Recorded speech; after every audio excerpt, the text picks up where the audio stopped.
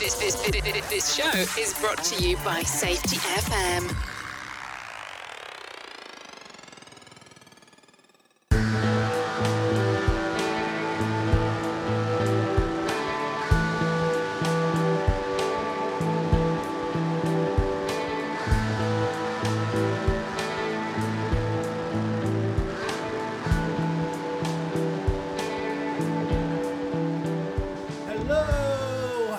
Hi everybody, Sam Goodman, the Hop Nerd here with another episode of the Hop Nerd Podcast. How are you today? I hope you're doing amazing. It's always amazing here in the sunny and the beautiful Phoenix, Arizona for me. Looking forward to hearing from you. Make sure you reach out, thehopnerd@gmail.com. Head over to the website, www.thehopnerd.com. Follow along on all things social media at The Hop Nerd. Unless it's Twitter, because it's super duper special. That is the Hop Nerd 1. Make sure you slide into the DMs, reach out, give me a call, shoot me a text. Let's get this conversation started. I look forward to hearing from you. Today is going to be a super amazing, awesome episode because we have part 2 of Nate Braymen. If you haven't listened to part 1, make sure you go back to last week's episode, dig in, listen to that. This one's not going to make a ton of sense unless you listen to the first one, but jump in. I won't hold you up anymore. Here we go. It's super important to always kind of understand the true kind of vantage point for those metrics, or for those measurements, right? Those measurements, even if they're not metricized, those measurements. And I'd thrown out kind of a graph or a picture this week, last week, I don't remember. My days run together, as most of ours do, right? Talking about the viewpoint that we have with metrics or measurements, right? And I kind of wish I'd have done it a little different now that I kind of thought about it. Where, most of the time I always like to share this and imagine that we're in a car driving, again, safety guy, recovering. That's part of what we always talk about is driving and handrails. That's our two things. So most of the time we have this viewpoint that's the dashboard, the gauges, right? The cluster, and we're not looking out the windshield. Right, so the better viewpoint is probably looking out the windshield and keeping those gauges kind of a little in your view. But what I wish I would have done is move the lagging indicators to the rearview mirror. That would have made a lot more sense, right? I'm thinking about this now. Right? So if anybody wants to steal this and make it a lot better, please do. I think this would be a much better idea. Your kind of lagging indicators are in your rearview mirror. Your leading indicators are kind of on the dashboard, and your context and reality is what's outside the windshield. Right. Yeah, I like it. I like that analogy. That's a good one. Right. So you really have to see the full picture to understand. And most of the time, most organizations are so focused on just the rearview mirror. And so you imagine yourself staring in a rearview mirror driving down the road at 70, 80. I don't know what the speed limits are there, but I'll tell you, on I-10 in Arizona, if you're not doing 100, you're going to die. You're going to have to do at least 100. So while doing 100 miles an hour down the road, staring in the rearview mirror just doesn't do you a lot of good. Does it make some sense to glance at it every now and again to kind of see where you've been? For sure, right? Does it make sense to glance down and kind of keep those leading indicators right there in your view to see kind of where fuel's at, to see where temp's at, where oil pressure's at? For sure. But what you're still paying most attention to is what's going on outside of the car. What's right in front of you, what's in front of you, what's outside that windshield. That's where all that reality and context is at. That's the super duper important stuff. So those other pieces are important. The rearview mirror comes in handy. The dashboard comes in a lot of handy. It can help you it's not going to tell you exactly. You get an engine light, it's not going to tell you exactly what's wrong, right? But it kind of gives you a little bit of a weak signal there to say, hey, there's probably something not great happening over here. You might want to slow down and take a look at it, right? Yeah. But it's that whole picture. Yeah, exactly. And that's a really good point. Like, I honestly don't have a problem with executives setting their own goals on the outcomes. Right. Goals, metrics, two different things. Right. Yeah. Well, but this is what happens, though. This is what happens is that if the executive is measuring the outcomes, if the executive is measuring, by the total recordable incident rate, then that just rolls down. That becomes the focus for everybody, and that's like now everybody's worried about what's in the rearview mirror. I don't think that they understand the power that they yield or wield sometimes. Yeah. Right. Because we've had that, and I'm sure you can relate to this. Anybody out there that has dealt with executives can relate to this or been around organizations that are larger in nature, is that you have that, especially that well-respected or feared, so kind of the same a little bit, executive can walk into a room and go, this room would look better blue, and then the next day it's painted blue. Exactly. Right. So I think that's some of where you're kind of going with that, is that for sure what might be a goal to them kind of goes that telephone game through the organization to where, Executive John Doe said that we will only get one of these. I have such a good story about this. I have such a good story, a Marine Corps story. So this was so funny because this is a perfect example. So our commanding officer would call muster or have a meeting, and he would say, okay, everybody should be there at 0800.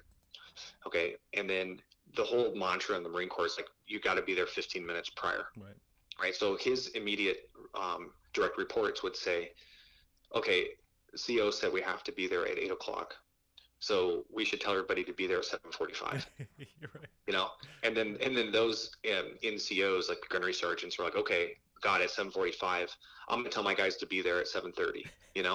And it would roll down like that. And we would always show up at like 7 o'clock, and then the CO would come waltzing in an hour later, and I'm like, my God. This guy is always an hour late to his own muster. It's like, what's going on here? This guy's crazy. That's awesome. And yeah, I know some leaders in some civilian organizations that do the same thing. We need you here for training at 6:30 in the morning. Training starts at 8. Right? You can just tell the look when they walk in, and they're like, first one here. Been sitting there for an hour and a half. God, I know what happened, right? So one thing that I think is really interesting that we, not to open a whole other can of worms, because we dove into a lot of stuff here, super important stuff. But I think that one thing that's super important is that I think most of our organizations, we went down this path of really believing that we create safety through constraining the worker. Right. And we've all kind of been there. I hope that most of us are growing out of it. I've seen most organizations kind of starting to get past that. Right. But that's led to a lot of bureaucracy, a lot of rules, a lot of administratium. Right. It's safety's become heavily just paperwork driven, just bloated with rules. Our rule books have went from stuff that have fit in pockets to stuff that now takes up entire cabinets on their own. And so how do you think we start to overcome that? Is that something that we can, or should we just drop a grenade into our old systems and start from scratch? Yeah, in some cases, zero-based accounting, start from scratch and build it up. I absolutely think that is one option. But I had a book recommended to me by one of my good friends, and it's called Scrum. And it's a project management, agile management, but there's a lot of really good parallels there. And one of them is bring its transparency, and transparency lends itself to communication. Let everyone know what's going on. Get rid of all of the staunchy hierarchy. It's okay to have leadership, but to have layers and layers and layers of, this person reports to this person and this person reports up to this person, and you have all these gates. You end up with gatekeeping, silos being built, and that all is a barrier to communication. And people are trying to, maintain influence and power by, they'll walk over to these people and then they'll talk to them and massage a narrative, and then they'll walk over to the other group and try to insert themselves as the middlemen.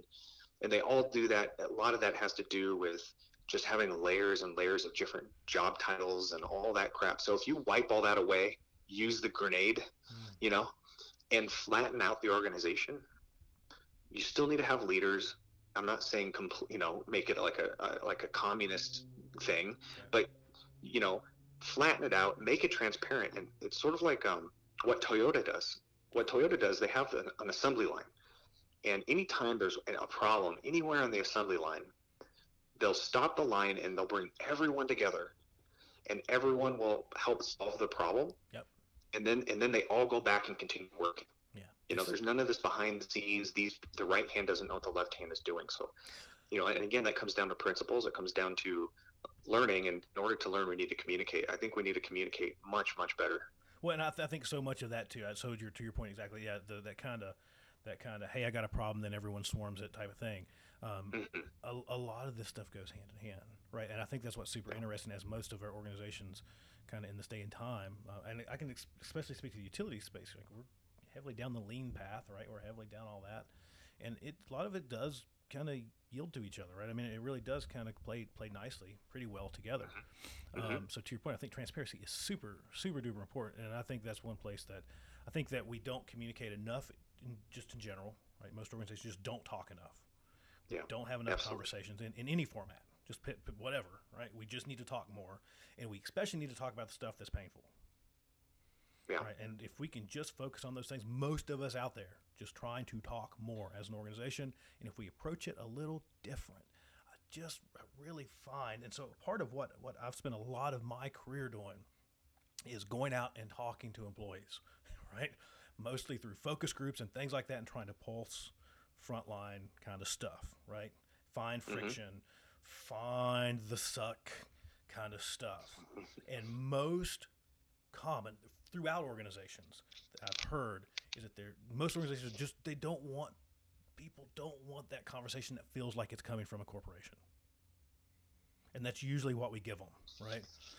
It's usually super formal, not going to say anything that's even going to maybe make you crack a smile because it might be offensive to someone. Right? Not going to give any of that.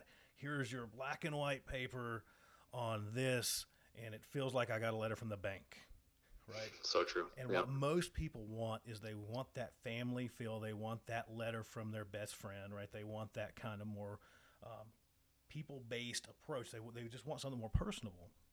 So if we can communicate more, around the sucky stuff that we really don't want to communicate about, especially when we have problems, right? Especially when we do have performance issues, when we do have someone that's termed from one of our locations, when we do have something that probably normally something that we wouldn't talk about, right? There is things that we can talk about. And then we need to make sure that we're talking to people like they're people, like we would want to be communicated with. So I think those are all kind of super important rules or just general tips that we should probably try to roll in. That's one thing that I've fought with organizations quite a bit is like, listen, I don't like to do this, but here's a list of words that I don't want you to use. And so I'm just thinking about the last one of those that I put together. The first word at the top of that list was recordable. It's like you're banned from saying recordable from now on. And they seriously, I mean, yeah, for sure, right? You're banned from saying you. It's we, right? You're banned from this word. And it was kind of giving some, again, coming out of a focus group and saying, this is what the front line is saying. This is not just stuff I'm going out and making up, right? This is what the poignant saying is that, you know, every time something bad happens, they never hear about the learning. They hear that it's a recordable, and that's kind of where it stops. Yeah. Right. So kind of going to some of the other points that we made, but so I think that's to kind of bring that whole rambling communication rant that I just had there kind of back full circle. Is going out to your folks and asking them how you need to communicate with them is kind of important. Yeah.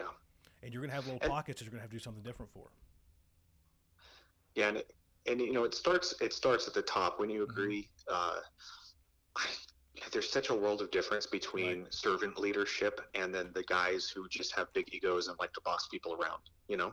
Right. Like business owners, be careful who you choose to lead your companies. Right.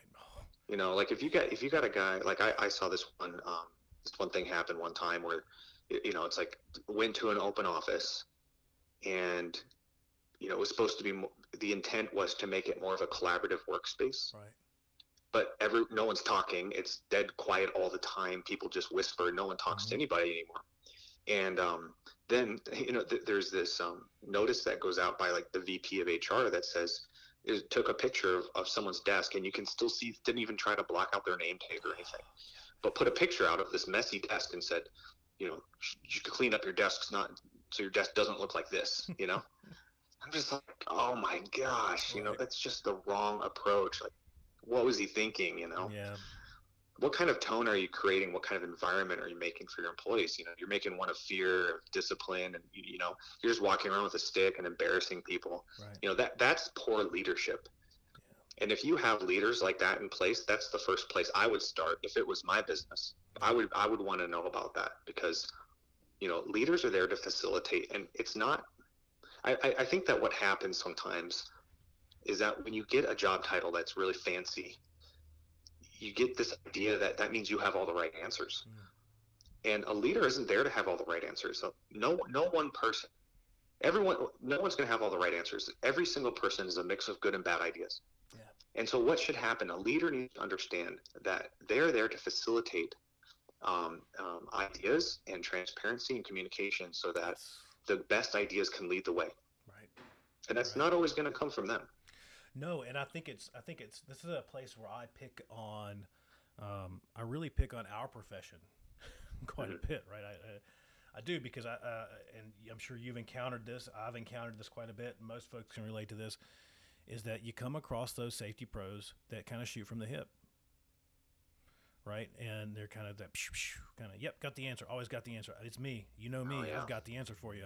I'll tell you exactly what the answer is. And it's similar to where really what we should be going out and saying, hey, what do you need? Yeah. What do you need to be successful? Tell me what you need to be successful. So let's start there. And okay, let's go from there. Tell me what sucks. What's the suck in your job? Where's the friction point? What rules do you have that don't make sense? Right. So to me, it's exactly, and I pick on us or our profession in general because for so long we were kind of looked at as having all the answers. So I think we were kind of forced into that position for a while. Some organizations, folks still are, right? And I don't think there's any problem. I know some very knowledgeable professionals out there that, especially when it comes to regulatory stuff or you name it, right? They probably do hold all the answers, right? And I lean on them for that. But it's that, right? That's the important part. Is really instead of assuming whether you're a leader, a safety professional, or whoever, that you have the answers. It's being curious to find out from other people. There you go. Right, and I think that's a piece. That's the piece that I pick on with us, our profession, more than anything else. Even more so than kind of my just original comment here is the general lack of curiosity. That's I think that's a really great point. And my good friend Jason Maldonado has a website, relentlesssafety.com. Yeah. And he actually, I don't know, it's like a month ago, he wrote exactly the same, talking about that exact same awesome. thing. I'm about to go read it now. That's so cool. Yeah, check it out. That's so cool. Yeah, because it is, right? And you find that to where it's just like, really, you just not that curious about why they're not following that. I promise you, there's a reason.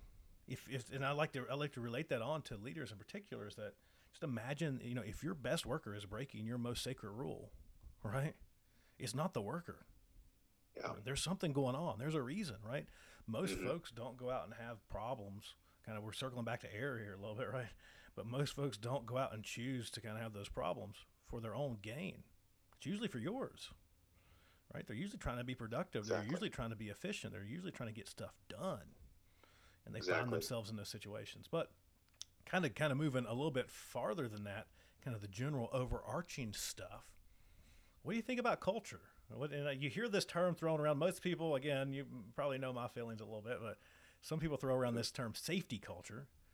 And I kind of go, my teeth grit a little bit when I hear that.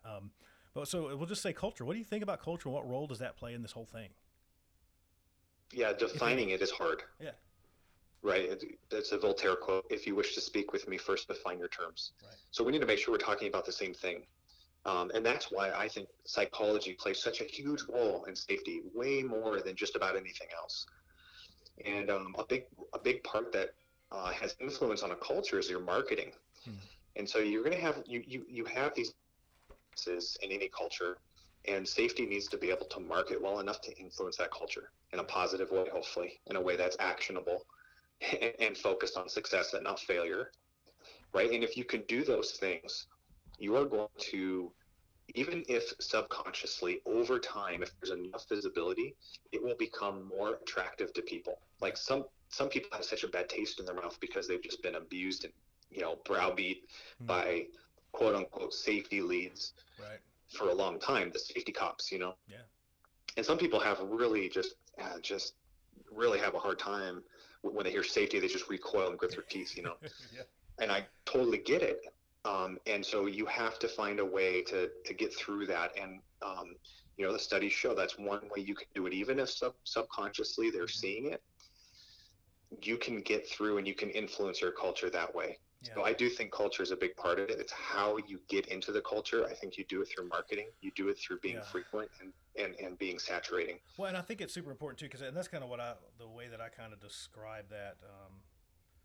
It's really, again, you're right. It's super hard to define, and it's super tempting to kind of just call culture. That's the way we do things around here. That's kind of how most people define it. It's the way we do stuff. It's our norms. It's our basic values or type of stuff. But I really like the way that Edgar Schein kind of gets into it. And if people haven't checked that out, there's a really interesting kind of intro read out there called the Corporate Culture Survival Guide. Right, you can pick it up on Amazon. It's a pretty quick read. It's pretty awesome. There's lots of charts and pictures in it, so it works good for me. So, but it really gets into this idea that there's really 3 levels of culture, right? Because usually what we see is most of our companies have this kind of list of values on the wall, right? We all know what we're talking about. Like everybody's core got one of principles, those, right? Yeah. If you got a core principles, or you got this weird, wacky looking thing that's like 47 things and some purpose and some other things, right? But there's a bunch of stuff on it, and it's like this is our values and this is our core principles type of stuff. But then when you go out or you listen to executives or you listen to other folks in the organization, you might see something different. That's how it really works. Right, you see something different. And that's where you get into that part really of getting back into the underlying assumptions, and that's the piece that really influences everything else, right? So I agree with you that you have to get in how you really get into working on those. Is that, right? Change is ultimately a big PR campaign. Right, it really is. So digging into that stuff is super important. And those underlying assumptions, they're unconscious. We take them for granted. There are beliefs, perceptions, kind of all that general stuff. And we picked on the one around error, which is kind of common. We really see that one manifest a lot because it's just when bad stuff happens, that influences severely how we react. Right, so I think that is a super important piece. Is that if you want to really, I wouldn't worry about getting into the definition of it, but if you want to influence the quote unquote, greater culture, get into the assumption piece. Right, get into the underlying assumptions. Kind of treating this, posting a new set of values doesn't change anything. It's the assumptions in which those values are based. And I would take it, if I were to take it down to its root, all the way down to its most basic fundamental principle on what is a culture. I think you have 2 types of, not necessarily people, but 2 types of behaviors, and people can switch back and forth. But there's 2 basic behaviors that any action can fall into, generally speaking. Okay, and one of them is the behavior is somebody who is assuming greater responsibility or taking responsibility on, and the other one is they're trying to avoid responsibility. Right. And I think that that very fundamental toggle switch, like if you start getting these attitudes from the higher ups where it's more of a blame culture, that means they're not taking responsibility for what's going on. They're not going to want to look at their systems. If they built the systems and they built the policies in their ivory towers, and the system is pumping out negative results or results that they don't like, they don't want to look inside and say, I need to take responsibility for this and find how I can improve it from my end. No. Right. What they'll typically do is say, well, you guys shouldn't have done this. What were you thinking? Right? But, proper leadership would say, we need to look in the mirror. Right. And we need to see what we can do because we're failing too. We need to take on our responsibility. So, it's almost like, if we could stop ourselves and say, okay, am I going to take on the path of more responsibility, or I'm going to take on less responsibility? I'm going to run away from responsibility. Right. Well, and it's a super interesting thing going on there because it's so much easier to blame and label, because then the blaming and labeling puts all that really kind of hard stuff into a nice little box with a bow on it that you can put on a shelf and kind of get past. Right, and you don't have to dig into all that painful stuff that's like, man, we kind of suck at this. Right, you don't have to dig into all of that stuff. So there is it seems the problem is it's so simple, right? It's so attractive because it's so simple. Well, you can't fix stupid, right? So if we can label it as stupid, there's nothing to fix here. So we can put that on the shelf, and we can just, we can discipline Bob, but, we tried. That's all we had because he was just stupid. And now the organization can move on. Now we can clean our hands. We can wash our hands of it and move on. Wash our hands of it. We have nothing to work on here, right? A great systems analogy. Are perfect, right? Our systems are perfect if it was just for that. Can you believe Bob? He just messed up. Yeah. A great analogy of this is the book Pinocchio. Yeah. Have you ever read that book or seen the movie? I have, yeah. All right, so do you remember when Pinocchio went onto Pleasure Island and he's like smoking and drinking beers, Yeah. right, and breaking windows, Yeah. and there's all these boys running amok, right? Right. So he's not in school. He's not doing the things he should do. He's not following his conscience, right? The Jiminy Cricket. So he's parted ways with his conscience, and now he's on Pleasure Island smoking and drinking, and he's shooting pool with Lampwick.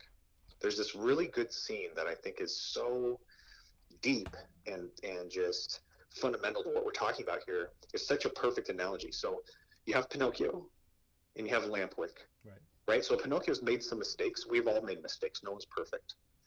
But in our pursuit to become our better selves, Pinocchio's on his pursuit to become a real boy, right? Not just a wooden puppet, you know. Right. He has made some mistakes, and here he Pleasure Island with Lampwick. Well, what happens as they're sitting there shooting pool and they're just having a great time? Well, suddenly they sprout donkey ears, like they're literally transforming into jackasses, right? Because they're just on Pleasure Island. It's all about the self. They're not going to take any responsibility. They're not doing the right thing. They're doing the easy thing, right? So here they are shooting pool. They sprout these ears and donkey tails, and Lampwick transforms first, and he looks in the mirror. Okay, and we just talked about looking in the mirror, right? So Lampwick looks in the mirror, and what does he do? He won't acknowledge the reality of what's happening here. He doesn't want to acknowledge it. So what he does is he starts thrashing around, and then he wants to break the mirror. And you have to be really careful as a safety manager, becoming the mirror. If you become the mirror and you show that, hey, you guys are looking like jackasses here, right? I wouldn't say that, right? Right. But basically that's what you're trying to do. You're trying to say, hey, look, you guys are not. This is not the right path. Right. Well, you have to be careful because the Lampwick, the ones who avoid responsibility, they're going to try to break you. So that's just the unfortunate truth. You really have to be careful. But then Pinocchio, hopefully you're going to be dealing with a Pinocchio. And what Pinocchio did is he saw what was happening to himself. He acknowledged that he had made some wrong choices. And what does he do? He finds his conscience. He follows his conscience off of Pleasure Island. Yeah. Hopefully you're going to be dealing with some Pinocchios, not Lampwicks. Right. No, that's super interesting. That kind of brings me back because we had a little bit of conversation around some of that the other day. And so you're an author as well, right? That's something else to throw out there? Oh, yeah, that's right. Yes. And yeah, so go ahead. That's a good point. Like, yeah, Pinocchio it was a big part of the inspiration for my children's book called Mandola. And it's a children's book I published in 2018. It's available on Amazon. Yeah, and it is. So I've just went on Amazon and looked at it. It's definitely on the order list just because I want to get it because, I mean, it looks amazing just from awesome. The illustrations and all that stuff. So I tell folks to go out and look that up because it looks super good. So it looks super good. I got lucky. I got a really great illustrator. Yeah. So it's kind of it's a picture book. It's meant for young children. From that angle, there's you can read it to your child. Right. In fact, I made it partially with my son in mind. He was 5 years old at the time, and he was afraid of the dark. And I used the book courage to face his fears, which is really the theme of the book. It's about, the main character goes down into this cave under the water. He gets pulled down by this monster, and he meets a girl named Prin. And Prin is really just his principles. It's sort of like the Jiminy Cricket of the book, right? And so Prin equips him with a tool and encourages him to face that monster. And when he faces the monster, he dies and is reborn, just like Pinocchio. Pinocchio actually dies facing Monstro. And then he ends up reborn as a real boy, like the fairy came down, and made him into a real boy. Well, my main character's name is Fennec. He conquers the monster, but then he dies and is reborn. And in the book, he becomes very colorful, right? Yeah. He becomes a better version of himself from facing his fears. And then ends up with a bunch of books, actually gains knowledge and wisdom and ends up in a better place, ends up on an island called Aurum Island, which is like a golden island. Wow. To another, he went to a better place. Wow. And some of the other inspiration from that was the King Arthur's Knights of the Round Table. And there's such an inspiration in that story where they're looking for the Holy Grail, which is symbolic of the most valuable thing. And, for everybody, right? Whatever your holy grail is, it could be different one person to the next. But if you're searching for something of value to you, the knights, they went into the forest that the place was darkest to them. They all split up and they all looked into the forest and they entered the place that was darkest to them. And there's a lot of wisdom there. Yeah. Right? Your fear, the things you're afraid to face are the things you should be facing. No, super. That's the psychology, that part of it, right? I think that's important in understanding people. Yeah. There's a lot of deep things, and there's still more to learn for me. Like, it's a fascinating topic, but it definitely has helped in my understanding of safety, and it's drawn me into the side of things. Well, and I think that's super interesting, because you touch on something that is vitally important to us. Continued learning and really continued personal growth and evolution and figuring this stuff out. Because I can stand here and cuss at the past as much as I want to, but I've been a part of it too. Right. I was just having this conversation about an organization the other day, that it's easy for me where I'm at now to look back and go, well, that was dumb. Right. Well, it doesn't remedy the fact that it probably was dumb. But we grew, right? That's kind of the point. So again, we've all been at that point in our careers where we probably hung up a poster that said 0 at one point. Right, we've probably all been at that point where we've talked about how we need to dramatically lower TRR. Right, we've probably all been there at some point if you've been around this profession for a while, right? Right. So I guess that's really it. What do you think? Where do you think all of this goes? I mean, hop is where we're at now, but it's probably not just going to stay there. Where do you think? We come up with these fancy, handy dandy names for stuff. Traditional this and HP that and HPI and then hop and then kind of all this different stuff to try to give it some linear order, some timeline as to where we've been and where we're going, I guess. But where do you think it all goes? It depends how far down the road you look, In the more immediate future, I think that there's a lot of opportunity for taking advantage of technology, wearables and AI and, things like Watson, statistical analysis. I think that there's a lot more we can do in the immediate future with some of the technologies that are coming out. Yeah. And in the long term, I think automation ultimately, in principle, is probably the what's the word I'm looking for? I guess you could call it the holy grail for safety, is automation, because there's a Harvard study that says that humans are distracted 47% of the time. That is just how we are wired. There is no changing that. At least I don't think we're going to be rewiring the human brain. You mean I'm going to lose situational awareness? Yeah, no matter what. In fact, distraction is such a normal state. We don't even know we're being distracted. It's so normal. There's some interesting stuff on there about driving and going into micro sleeps. Actually, I don't know if you've read any of that. I have. It's super scary and interesting and crazy, and yeah. It is crazy. If you haven't read that, go look that up. That's pretty cool. Not to get you off topic there. No, that's okay. I'm like, that's super cool. People need to look at that. Yeah, definitely check it out. I mean, that's the psychology thing. We need to understand how the human works, and so we can make reasonable expectations. Yeah. And we need to understand. I think 90% of what we can do and contribute to the workplace as safety professionals is going to be focused on the system. Deming said that a bad system will beat a good person every time. Right. If people are interested, they could go look up the red bead experiment by Deming. It's a amazing experiment that is like kind of eye-opening. That's his way of proving that a bad system beats a good person, basically. And then ultimately, if you want to reduce your vehicle accidents, you need to automate vehicles. Tesla is doing that now. Yeah. Well, and it's super interesting just because you see, we have system-induced stuff, right? And that's probably the biggest chunk of what we deal with, right? And to your point, that's usually the stuff that we can dramatically improve upon. That's probably where we should focus. And then you have that smaller chunk of that pie that's kind of normal human stuff, right? That's the, oh crap, I lost my cell phone stuff. That are you ever really going to get rid of all that stuff? Probably not. Can you?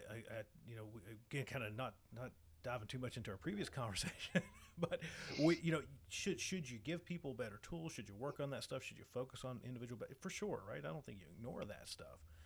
I don't think that's the ball that gives you the most yards, right? So Right. I think that the way that you get more yardage out of that ball is actually by assuming that all that stuff's just going to happen. Mm-hmm. That people are going to do dumb things because we're people, and that's what we're really good at. And building systems that are tolerant of that. Yes. Instead of trying to drive the air out of the system, building the air into the system, assuming that it's going to be there. That look, Sam is dumb.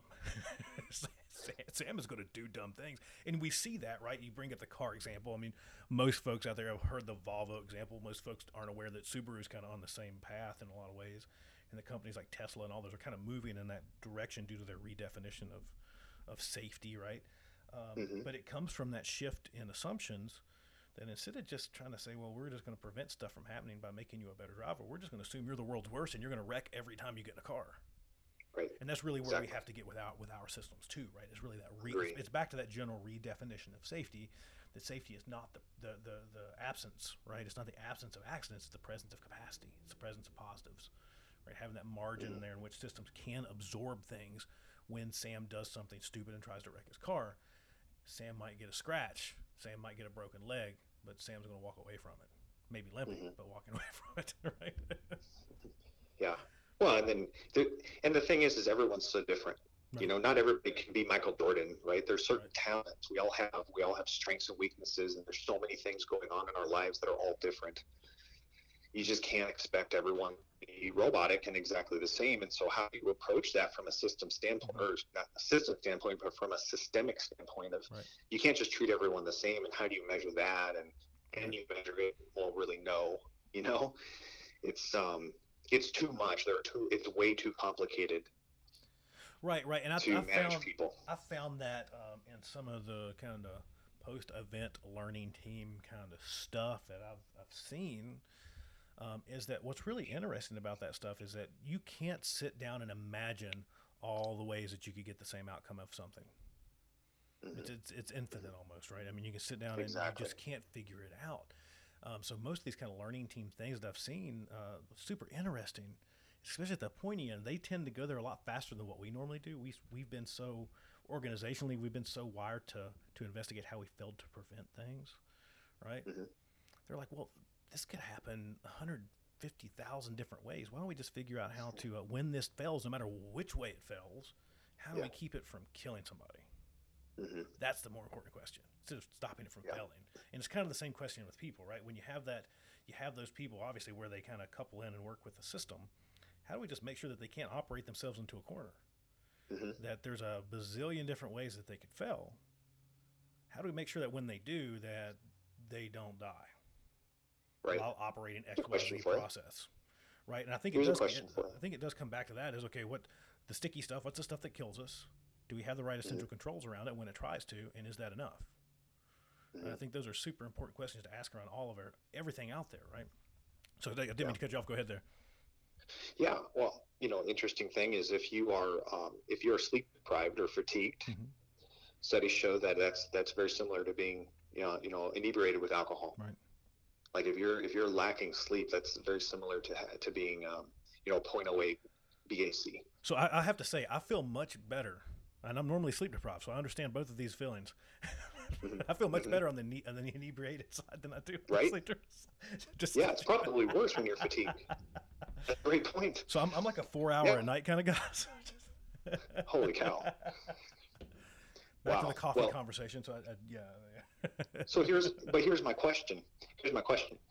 Why is it that companies they're accepting the fact that we're not going to have employees being drunk in the workplace? Like that's completely unacceptable, right? Right. Like if you show up drunk, you're probably going to get fired. Like at least in most of the companies I ever worked in. Yes. Yeah. Okay. Yeah. However, if somebody's tired, it's like they don't even bother. So it's super interesting because, it was weird for me because I grew up in the nuclear industry, right? In the commercial nuclear generation industry. To kind of make that a little bit more specific, nuclear industry is kind of more broad, but in commercial nuclear generation. And so they had a very robust fatigue management process. Mm. Right, they just did, and I'm not saying that it was perfect. You could still get kind of sleep deprived, but there was a very kind of open atmosphere about saying, "Hey, I'm too tired." That was an answer. That was an accepted answer. You could say that. Interesting. Right. Interesting. In most places, I'm not saying that's a perfect system. Obviously, site to site to site, location, but you get where I'm going. Yeah. That was something that was tracked. That was something that was monitored and enforced. Right. It was regulated. Right. Because of the nature of the technology that you're working with. Right. If you were a covered employee, you fell under this program and you were limited to certain hours that you could work. And for so many hours, you had to have so many hours off. And if you worked so many days in a row for so many hours, you had to have so many days off, type of thing. Right. Mm-hmm. And then as you kind of come over to kind of outside of that space, that's not how most of the world works. Right. And that was kind of an eye-opening moment for me after spending the first kind of sizable chunk of my career in that field. I'm like, holy crap, other people don't do this. Right. Wow. So once you, and so years ago when I first stepped over into fossil generation and construction and kind of all those things, I'm going, oh my, we're not, what, right? So I agree with you. I think it is something that is probably worth taking a dive into. I've seen most utilities at least have some form of something. To say that it was robust or that they are robust is probably kind of laughable. And I'm not picking on all of them because some of them might have some great programs out there in and around that. Mm-hmm. But I've not seen them, right? It's still one of those things where, like, as long as you get an app, you're fine. That's usually kind of how most of those are applied. So I agree. Yeah. When people are fatigued, what's super interesting about that, too, with extreme fatigue, not only do they kind of have those same kind of symptoms being intoxicated, but they also take greater risk. So there's some other studies out there that show that as well, that you're much more willing to take on a risk that you wouldn't normally take. And not picking on the risk piece. I'm not a risk guy. So I'm super not a risk guy. So I'm more of a control guy, right? Yeah. I don't think risk really is something that we manage very much. I think we manage more control than what we really manage risk, because the risk really never changes, right? We can never get rid of it. If we ever do, it creates a vacuum and it sucks in more. Right. But it's still with that. So if you're pulling up to an intersection, you're kind of judging traffic. If you're fatigued, you're more likely to kind of go, oh, that's fine, and you kind of run it, right? Just to give some really stupid example.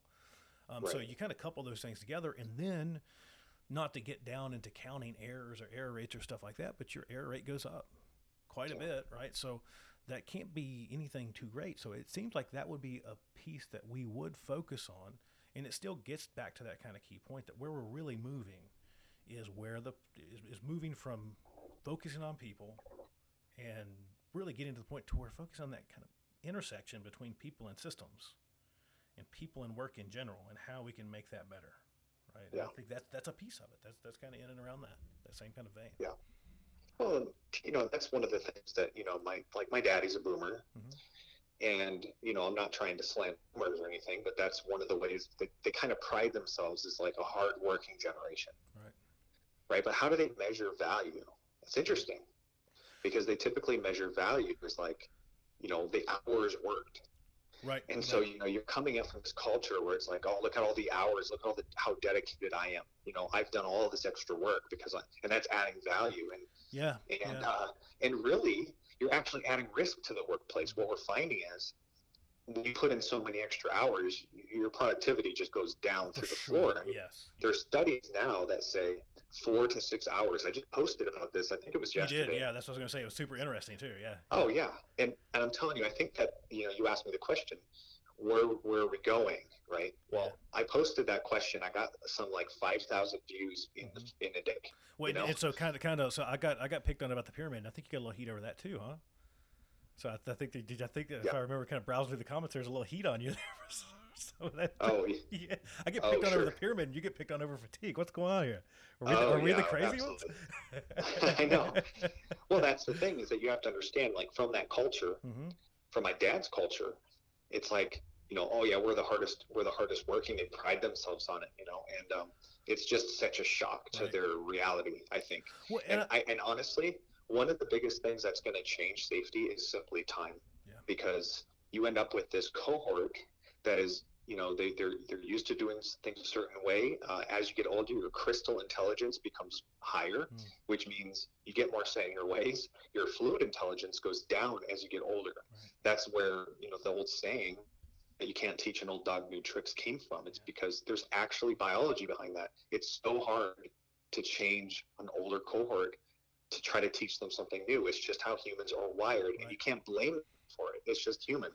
Well, and it's super interesting because in the round, especially, so that's a good example, and I think kind of picking on some of that stuff in general, just so that example, the pyramid example, some other stuff that we threw out there, especially when we challenge some deeply kind of ingrained and entrenched ideas. Yeah. Yes. And I kind of throw this in here, and again, not to pick on our own people very much, but the most people that I battle with over pulling a stupid pyramid or an event clock off the wall are other safety people. Right? It's not a leader, because most directors that I talk to, like, I want that stupid clock off the wall yesterday, but this guy says I shouldn't because it's good to count days in between cutting off toes or something stupid. You know. But so it's I think it's kind of similar there though, because it's something that you grew up on, right? We're holding on to it. We probably built a lot of this stuff. We got a lot of sunk cost into it. We got a lot of personal investment into this stuff. Yeah. It's the way that I did things. Yep. Therefore, it has to be the right way to do things. Yep. And so that is a struggle. Right? It is a struggle. As I think some of us come to find out that some folks don't like that conversation. Right. Which is okay, because it's kind of back to leaning into the stuff that needs to be said. So I don't know if I've thrown it out there yet or not. So I've kind of started to throw out a couple of videos here and there too. So I'm trying to do those like once a week just to do them, you know.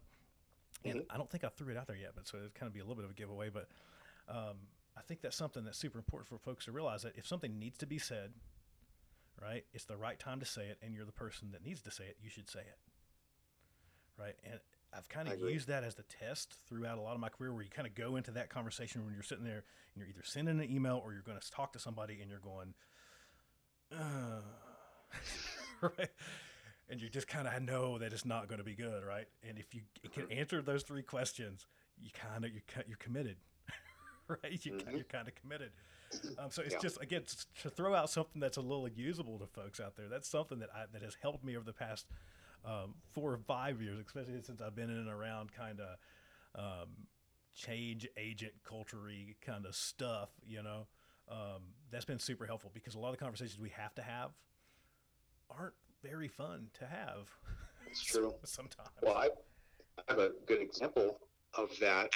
Actually just happened fairly recently, where it was several high-level executives call. So, you know, kind of most people would just prefer to be quiet and not get on the radar. You know what I mean? And I'm just like, the conversation was about zero and having a goal of zero.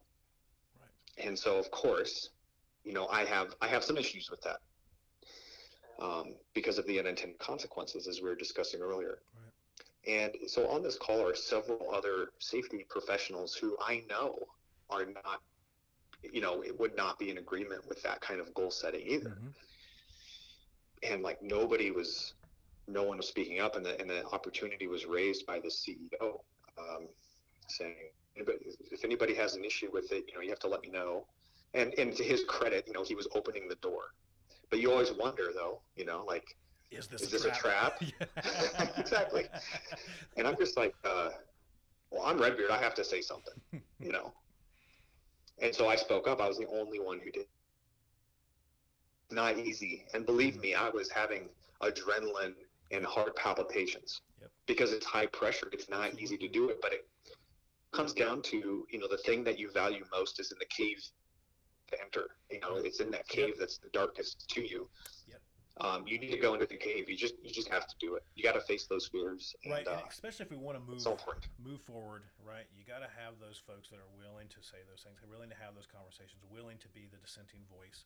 And that's a harder part, right? I think that's when you really start to find kind of maturity in your organization. I think is when the dissenting voice is embraced and it's encouraged.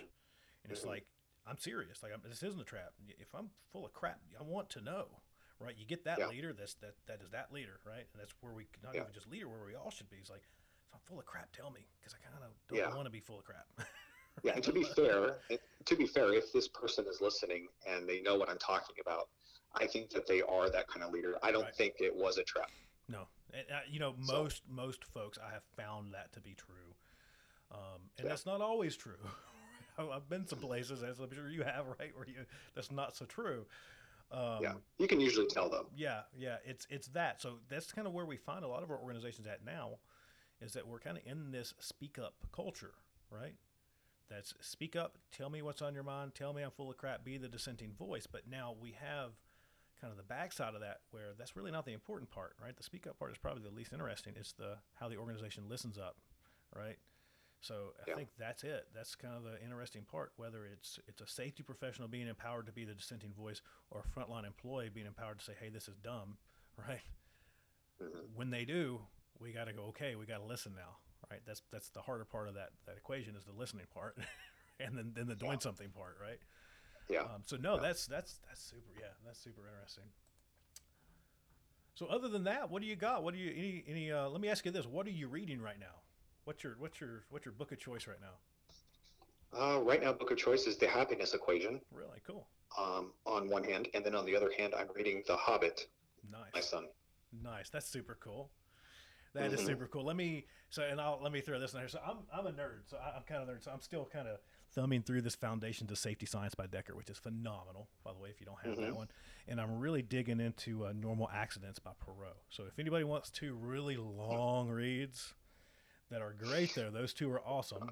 So let me ask you this. This is one that I'm throwing out now too. Is what's your favorite podcasts?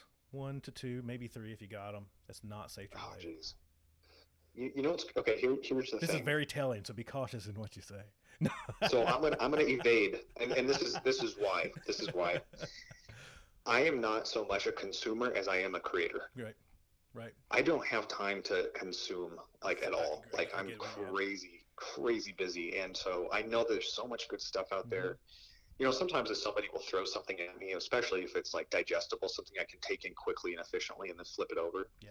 Like, especially right now, and this may change in the future. I mean, as I get more, it's just right now I'm like in the eye of a hurricane. Yep. And I'm about, and it's like a breathable moment, and I'm about to enter into the other half of the hurricane, like with all the stuff that's going on in the background of my world, and so, and it's not all bad things. It's just a lot, you know. Right.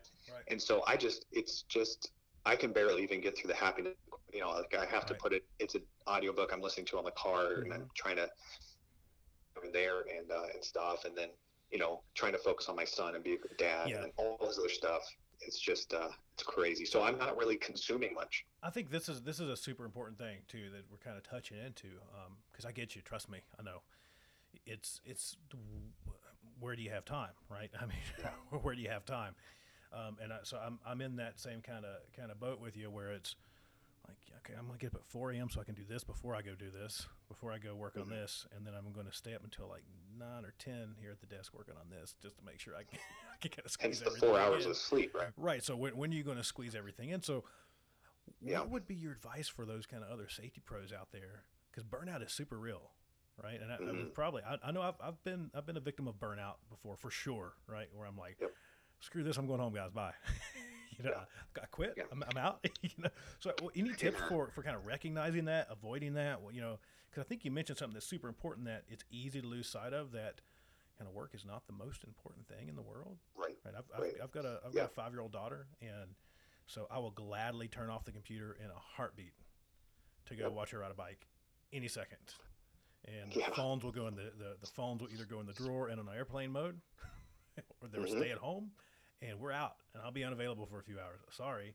And that's the one tip that I'll throw out before I kind of turn the question over to you, is that's one thing I learned. I kind of came from the contract world, and you get pushed a lot in the contract space. If you've never been in and around that, you kind of got to meet some KPIs, right? That's kind of what you do. Sure. And so when I got into a position in my career to where I could do this, the work phone goes off and in the drawer, and I leave it there for a few hours every single day, just to have some peace of mind and some sanity, right? And people know that. I make that very clear. I'm unavailable. Sorry. I don't care if the world blows up, burns down. It doesn't matter. You're not getting a hold of me between this time and this time. Yeah. And that's just a kind of a little pro tip that I picked up that has helped me maintain some sanity over the past few years. I like it. So what do you think? What's anything you do in particular that folks could learn from to kind of avoid that burnout that kind of catches up on us? Well, it's funny you asked that, because the happiness equation addresses this. There's some really good advice in that book. I'm not all the way through it yet, but one of the things that he said basically is saying, get organized. You have 3 buckets of 8 each every day. You have the 8 that you're sleeping, and then you have 8 that you're working, and then you have 8 that is kind of like your free time, and then of course, if you sleep only 4 hours, then you have 12. That's whatever you want to do with. Right. So one of the most important things, I think sleep's important. You can't get fatigued. Try to make sure you're taking care of yourself. I'm really big on diet. Like, I think carbs are evil. Not really, but if you eat, I'm on the keto diet, so that has really sharpened my mind. And here's the interesting thing about the keto diet, kind of not to divert too much, but time has slowed down. Like, my perception of time has slowed down. My days seem very, very long, actually. And that's kind of a good thing in some ways and a bad thing in other ways. But I get better sleep. I need less sleep, I found, and I'm a lot more focused. Like, my mind is much more focused, and I feel better. And so my 3 baskets, right? I don't maybe need 8 hours of sleep, so I have a few other extra hours.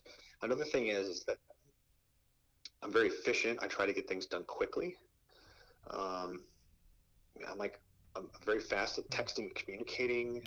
Part of that comes from the corporate world, where you need to be able to respond and be very efficient. So just get organized and try to be efficient. Like, try to say the things that you're trying to say in the fewest words possible. Like, just a few words to get them there. Turn everything into an elevator speech, and dumb everything down. Like, you don't need to be speaking. Like, one of my rules, or my rules of thumb, is if somebody is unable to say something simply, it means either they haven't thought about it long enough and they don't understand it well enough, or they're trying to sound smart and they're trying to deceive you somehow. Like, they're trying to sound smarter than they really are, or something like that. So, learn how to say things simply. Wow. If you put enough thought into something, you can drill down to its principle, and you should be able to teach that to anybody. Right. Super cool. So efficiency, get organized and be efficient. That's awesome. Yeah, for sure. Those are all phenomenal tips that I would encourage anyone out there in this profession or similar, where people are very prone to burnout, to definitely take that to heart. So any other words of wisdom? Anything else to share before we I can say one more. Yeah, go ahead. Go ahead. Learn to love what you do. Yeah. A lot of it's your mindset and your attitude, and if you don't like your job, well, there's got to be something you like about it. Look forward to those things. And then also, if you are going through a hurricane, if you are going through a storm, there was this amazing tip that was given to me by a chaplain in the Marine Corps. I was going through boot camp at the time. It was right after Hell Week, which is like the second weekend.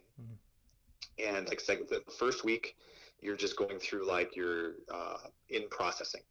And then you meet your drill instructor. And that's Hell Week, when the drill instructors are making their first impressions on you. Okay. And then at the end of the first week it's actually the second week, you get to meet with a chaplain. And the chaplain was speaking to us as a group, and he said, I'm going to give you some advice on how to get through boot camp. And he said, you can't just get there all in one bite. You have to break it down into smaller pieces until they're small enough that you can manage. Yeah.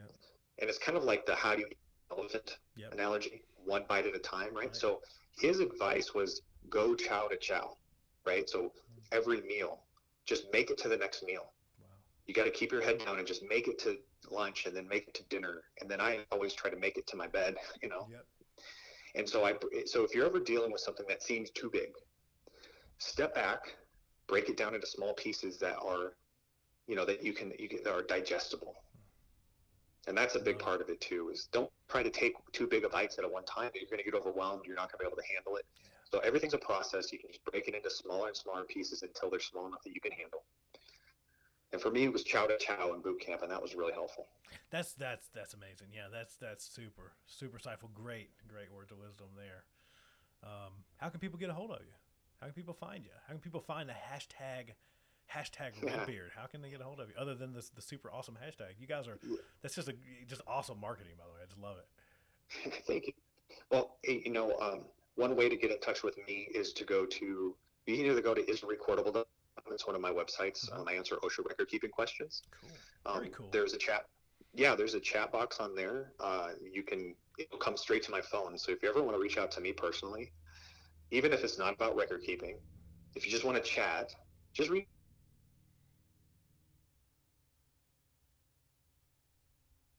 a small piece of time to respond to you. I'm pretty responsive. SafetyJusticeLeague.com has the same chat feature, and that goes to Abby Ferry, Jason Lucas, Jason Maldonado, and myself. So one of us will respond if you want to reach out that way. Otherwise, my other website is AccuStatsUSA.com. So part owner of basically a data analytics company. You can reach out to me through that as well. The co-owner of that company, his name is Joe Murdoch. You can also connect with him on LinkedIn. He's such a good guy, and he was basically a pastor of his church. He's been a mentor to me. So you can reach out through there and talk to him. So he's really good too. But there's, otherwise you could just send me an email at just my first initial last name at gmail.com. So I just have an open door if anyone wants to reach out. Please do so. Super cool. That's awesome. So I'm gonna share something with you. Okay. So we mentioned that this would probably happen. So I'm kind of more of a short form podcast, but we went 2 hours and 7 minutes. Wow. Just so everybody out there, if they've made it this far, thank you for hanging with us. Hopefully you've broken this down into multiple parts, because I'm not going to. Just FYI, this is going out in one thing. I'm super lazy. So I'm super lazy. So I might break it down to like 4 episodes and just not record anything for like a month. There you go. No. That's smart. No. So that's it, man. I greatly appreciate you coming on. This has been Thanks for having me, man. Awesome. And I know people will absolutely love this one. I was so excited for this conversation, and it definitely didn't just, likewise. I mean, it was just great. So super cool. Yeah. We'll have to plan to do this again. I'm sure we'll get a request to do this again. Okay. Well, hey, we covered a lot of ground, and so there's a lot of things to think about, and there's a lot of tangents we could go. Yep. So and you heard Nate, he gave out his email for hate mail. Mine, obviously. Yeah. So when you want to throw rocks at me and chairs and computers over the pyramid, it's available. I'm there. So to the point about being responsive, I'm super responsive to the point that I'm not. So no, right. Gladly welcome all that input. We absolutely do. I know Nate does. I know I do for sure. So, absolutely. So until next time, man. All right, man. Thank you again. Thank you so much. Holy cow. What did you think about that? Nate's a pretty awesome person, right? And go over, check out his LinkedIn page. He's got tons of amazing content. I think he's on Twitter. I think he's just about everywhere. I know they put out some stuff on YouTube. When I say they, I mean the Safety Justice League. So make sure you check out that whole group. # Safety Justice League. They're folks that I'll follow along with. They just have some amazing, thought-provoking content that they put out on pretty much a daily basis. So go check that stuff out. But anyways, what'd you think? Like it? Love it? Hate it? Gotta have it? All that kind of fun stuff. Make sure you let me know, thehopnerd@gmail.com. There's a text message number down below. Make sure you shoot me a text message to that. And it's not just a text number. You can call, leave voicemails, all that kind of stuff. Hey, I might even pick up. Who knows, right? Make sure you slide into the DMs on all things social media. Just get a hold of me. Again, having this conversation is really the fun and cool part for me, and I think it's the fun and cool part for all the folks that come on as well. We just love talking to you, interacting with you. This is all for you. That's kind of the whole point, right? Is that we all get together and get to have these amazing, awesome conversations, debates, arguments, all that fun stuff is just part of this journey, because that's how we make the world a better place to work. We do it together, and we do it by figuring out all this stuff together. So until next time, that's all I got. I think an hour, the last is enough, right? I hope you're done hearing my voice at this point. So until next time, everybody, this is Sam Goodman, the Hop Nerd, signing off. Bye, everybody. Bye.